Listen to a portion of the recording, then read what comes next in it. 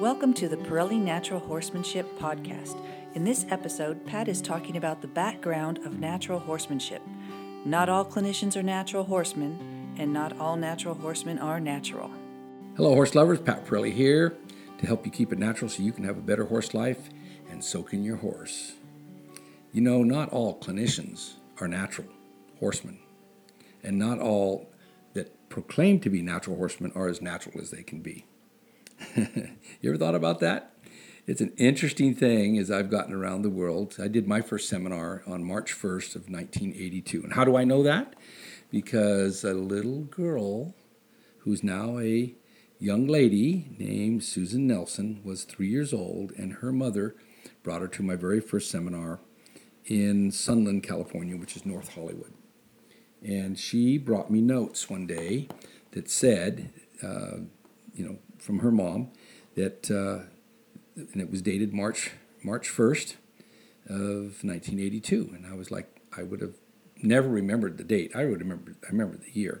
Why? Because the man that I learned from, Mr. Troy Henry, had passed away in December of 1981. So I had a gross memory for that. But the point is, I didn't even know I was a natural horseman, other than my first words that came out of my mouth were, I kept trying to recite this for 2 weeks before that seminar, so I remember it still. I said, good morning, everyone. Horsemanship can be obtained naturally through communication, understanding, and psychology versus mechanics, fear, and intimidation. Those are the first words out of my mouth. And so there it was. Can be obtained naturally. And as things went on, luckily Dr. Bradley was the one who was my host, but Dr. R.M. Miller was also there, and with his wife Debbie, and they then became hosts for many other clinics and other things that I did. So in my journey forward and backwards of that date, I'd like to share some things with you. So let's just start with the clinicians. Who were the first clinicians? A lot of people might say it was Ray Hunt, but I would beg to differ. There was a man named Monty Foreman. Excuse me, I got the Monty's mixed up. Monty Foreman. I remember 1964 when I was 10 years old going to a Monty Foreman clinic in Niles, California. He was one of the first clinicians. Well, who was before that? Well, there was a man named Ed Connell. Ed Connell wrote the Hackamore Reinsman and Reinsman of the West. He lived in Livermore, California. He worked on the Moy Ranch, and I got to go spend a month one summer with him. And he passed away in 1972, and he was up, I think, on the Gang Ranch up in Canada. And he was doing clinics on how to train Hackamore horses. All right, this was a big thing that was in California that seemed to be a new caught thing with his books out, the Hackamore Reinsman. So people all over the place wanted to start learning from Ed Connell. Look him up. It might be fun for you to learn about some of these people. And then, of course, Monty Foreman. And Monty Foreman, he put on clinics all over the world. And I'll never forget. You better be able to ride if you're going to ride in a Monty Foreman clinic. Because I'll never forget not only all the videos, but all of us riding in, okay, everybody canter and turn left into the fence and come out on a left lane. Everybody canter and turn right. Now come out on a right lane. Everybody turn left. Now come out on a left lane. Everybody turn. And he had like 20 of us at a gallop, at a canter, and then going here and going there. Oh my gosh.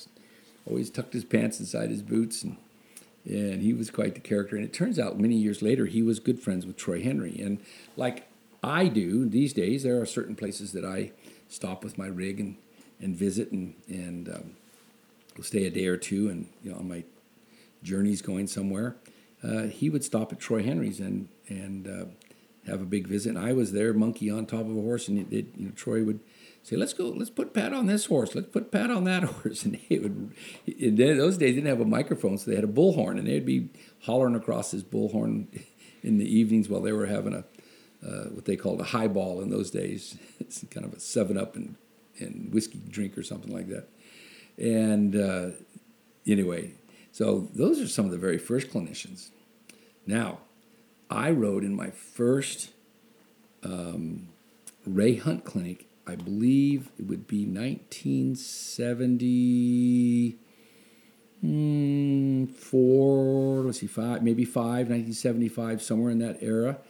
Went over to Madera to the fairgrounds there, or something. I think it was a fairgrounds, a little arena, and a bunch of us went over and watched this guy, and he was talking about walking faster and walking slower. Everybody'd take their bridle off and ride with their reins around his neck, and he'd say, smile, whistle, and ride, and had all this thing, and he was a jolly old guy, and he wasn't even that old, but he looked old to me. You know, when you're in your 20s, everybody looks older. And so I asked if I could come ride, and on the last day I got to ride, it was an evening deal, so I got to ride one evening with Ray Hunt, and never thought too much more about it. And I had a guy that was working for me at the time, and he kept telling me about this guy named Ray Hunt. And I couldn't even remember that was the guy's name I'd rode with. But I was eager to learn, and so I was going everywhere I could. And how I met Ray Hunt, really met him, was a few years later. I was in Fresno at the Fresno Bank of America Livestock Symposium. And Ray Hunt did a demonstration, I swear one of the very best. Even Tom Dorrance said it was one of the very best that he'd ever saw. And him do as colt starting, it was magical. I mean, it was off the charts. He had a 3-year-old colt in there that had never been saddled, and he played with it for a few minutes and sent it this way and sent it that way and had it hook onto him, and then connect and then come to him, and then he'd send it the other way, and then he just went over while it was at liberty and put a blanket on it, put a saddle on it, ran it around, it bucked around there, and then it came back to him. He crawled on it, and then he was riding it around with his lariat split in half, and he was pushing it this way and pushing it that way. Then he reaches over and gets a snaffle off of the fence, and he bridles the horse while it's sitting in the saddle, and then out he goes on the racetrack. And my little puny demonstration of me riding Thumper, the mule, bridleless out on the racetrack, doing flying lead changes, slide stops, and spins, felt like insignificant compared to that. I mean, I was wowed. So I walked over to the hot dog stand, and there was Ray Hunt, Carolyn, there was Tom Dorrance and Margaret, and there was Ronnie Willis and Gina. And just, and I went up to Mr. Hunt. I said that was the most fabulous demonstration I've ever seen. And I was wondering, I'm moving up to Clements, California. Would you be interested to come do a clinic at my place? He said, talk to Carolyn. So I talked to Carolyn. We ended up, I think it was 83. It must have been 83 because maybe actually it might have been January of 84. But it was somewhere in there. I had just moved there. Probably 84 because Caton was born in 83, and we moved there in that fall. Yeah, so it would have been the next. Anyway, one thing led to another. Turned out Ronnie Willis, which I believe is one of the best students between the two of them that I've ever known, lived 3 miles down the road at Hayden Livestock, and he would come over almost daily, and for 2 or 3 years he just mentored me and things was going. So at that time I was already doing clinics. So now I remember one guy got in trouble because he called his clinic a Ray Hunt clinic. He didn't know what else to call it. And so he got a nasty gram from the Hunts about how, and I think it was even in a magazine he advertised that he was, and I'll leave him nameless, but it was a big name, became a big name later on. And so nobody knew what to call it in those days. And so, and a lot of people don't know that Tom and Ray used to do clinics together. And then Tom told me that one day they said Ray just had too much sagebrush in his nostrils, and he said he needed to travel. He said, I wanted to go here or there, but I didn't want to, travel like he did. So I told him, you just go on. So that's how that kind of started. I was doing clinics. I found out real quickly it was a lot better deal for the horse because I could help the people, and I could help the people, therefore help the horse. So at first there was just a handful of us, and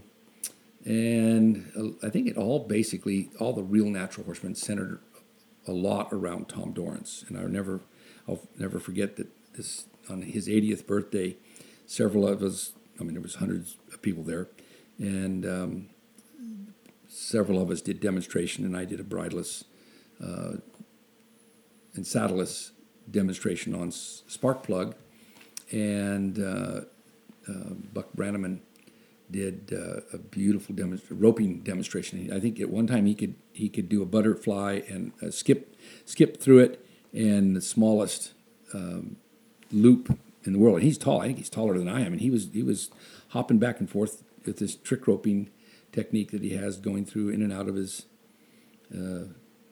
rope. And anyway, it was just a fabulous thing. And a bunch of students of mine, and we all got together and we bought Tom Dorrance one of these microphones I was using called a Long Ranger, and it was made for auctions and auctioneers and stuff like that. And that's what I was using, still use to this day. We bought him that because Tom would speak so softly. He was like this, well, what I think you should do with that little horse is when those feet start to move. And everybody, hundreds of people trying to hear this guy really whispering. And when he finally got that microphone, people was like, hey, we can hear Tom. Anyway, so on it went, and I've said for years now that all my life I've been making waves, and then finally it's time to surf it. And I look over at my right and my left, and there's about, I don't know, dozens of people surfing along on the waves that I've made. And of course, I've told the story many times that Linda encouraged me to call it what I was doing, natural horsemanship, because I didn't want to call it the Pat Pirelli method or something. It's not a method, it's a skeleton. It's a way. And it's an approach, it's a philosophy, it's a concept. There's theory and detail. There's an actual behavioral science to it. So natural horsemanship was what we called it. We called it Pirelli natural horsemanship, knowing that other people would want to, just like martial arts, have their interpretation. So all of that's really good. And here's where this idea came up with was here, probably 10 years ago here in Ocala, Florida. I was asked to be one of the people on a magazine presentation, and there were 2 or 3 other big names, and those 2 of those names told the editor they do clinics. They said because it was about natural horsemanship, and they said, "Well, first of all, I don't do natural horsemanship." And the I'll never forget the look on the guy's face. It was like, or actually it was a gal. What? Because her thought was all clinicians did natural horsemanship. Now, it was quite prolific, but I mean, David and Karen O'Connor, they do clinics. There's plenty of people, the whole idea of helping many riders and having spectators. I remember I went to Ray Hunt's, that first clinic I sponsored. I started like 25 colts. There were 30 people in the horsemanship class. There was about 12 or 15 of us in the cow working class, and then there was probably 300 or 400. I think it was 500 people the first clinic I put on there, that I hosted for him. So this idea of what a clinic is and what it could be started. Some people that had presentation skills caught on. Anyway, it was an interesting thing because this was about how natural horsemanship, and they said 2 of these top clinicians said, first of all, we don't do natural horsemanship. And they said, well, what do you do? And they said, we just do traditional horsemanship. In other words, the difference between natural horsemanship and normal horsemanship is that normal horsemanship, traditional horsemanship, comes mainly from the military. Very autocratic, very chauvinistic, very, we will show the horse who's boss. We will, we will ride them with contact and these techniques, and we will, anyway, on and on and on it goes. And it was an interesting thing because this, I could tell right then that they thought that everybody, this writer thought that everybody that did clinics was a natural horseman. And then, so now it goes on all around the world. People are doing that. And then, of course, natural horsemanship clinics started becoming prolific because a handful of people started watching my videos go, well, I can teach everybody those 7 games on the ground. I can teach someone to wiggle a rope and teach a horse to back up. And they thought that made them a natural horseman. Well, as it turns out, there's a lot of difference between technique and technician. And here is the biggest part of this. Knowing why. So I've said that savvy is knowing when to be, where to be, why to be, what to do when you get there, and when to quit doing what you're doing. The why. Why does this technique work? How do you apply that technique? And why does that applying it that way work better than applying it? For example, approach and retreat. Everybody's been talking about approach and retreat for years. To be honest with you, retreat and approach works 10 times better. Why? Because horses are born skeptics, cowards, claustrophobics, panicaholics by nature in various degrees. And anything that's a skeptic and a coward, it doesn't want things approaching them. But it gets curious if things are going away from them. I've seen horses with porcupine quills in their nose. Why? Because this little waddling critter waddling away from them, they get curious and they go over and put their nose on it and point. They could pop balloons for any birthday party for a week. So we have to understand the true nature of the horse. They are prey animals. Round pen training. Oh man, there was a word. I'm going to tell you right now, round pen training has ruined more horses than it's ever helped. Why? Because a lot of people think you get it in there and you exhaust the horse, or you do it running around until he finally says, "What the heck do you want?" And he'll turn and face you. All right? There's a balance between what we do on the ground and in the saddle. There's a balance between getting a horse to turn and face you and come towards you. He's got to get away from you too. There's a balance between all the different things that we do. In the end, natural horsemanship is the use of natural psychology, or psychology used naturally. That's really what this is. And it's not easy for people. It's easy for horses. Horses they're just like, finally, someone understands me and I get it. I'll do it if you do that. That's why they call it horse whisperers. All right. And that was the other thing. I thought that movie was going to set this world on fire and people were going to want to get into natural horsemanship, because I saw the movie A River Runs Through It, and fly fishing became a natural phenomenon, overnight. I was hoping after that Robert Redford movie that natural horsemanship was going to be all the rage, and man, here we go. And as it turned out, a lot of people thought that you had to be genetically endowed to be a horse whisperer. And then a horse whisperer was someone who could go out in the pasture and get on his knees and put his arms out and make a noise like a carrot, and the horses all would come to him. Oh my gosh. So, not all clinicians are natural horsemen, and not all natural horsemen, those who proclaim to be, are as natural as they could be or should be.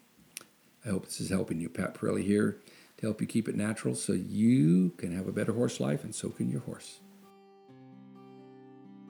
The Pirelli Savvy Club is a membership club for people who want to learn how to savvy horses.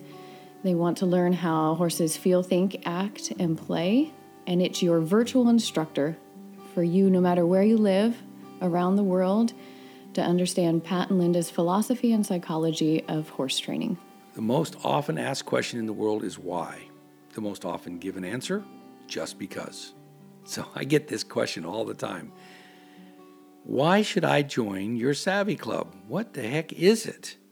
Why don't you just sell me a video? Why don't you just give me a clinic? Why don't you just give me a lesson? I wish it was that easy. I wish I could just be like Dr. Spock and just put my hand on your head and just zap what's in my head to your head. So I'm telling you what, there was times I wish that Tom Dorrance could have done that for me. Ronnie Willis, Troy Henry, Ray Hunt, Freddie Ferrer, Freddie Knie, the greatest horsemen on this planet who've shared thoughts with me, ideas with me, techniques, perspectives. So, if you want just to have, you're hungry for pizza, you want to get some pizza, and a pizza by the slice is good enough for you, well, get our trailer loading DVD, get our DVD on lead changes, get our DVD on water crossing, or all the different things we've got. But if you realize that your horse can't wait for you to become the horseman that he needs you to be, now riding is nothing more than the mere act of not falling off of a horse. This is way more than riding. This is learning how horses feel, think, act, and play. This is learning step by step, level by level, on the ground, in hand and at liberty, in the saddle, freestyle and finesse. Yes, it has nothing to do with it's neither English nor Western. This is a foundation. And to me, the word horsemanship means the perpetual and progressive series of habits and skills that both horses and humans need to become partners.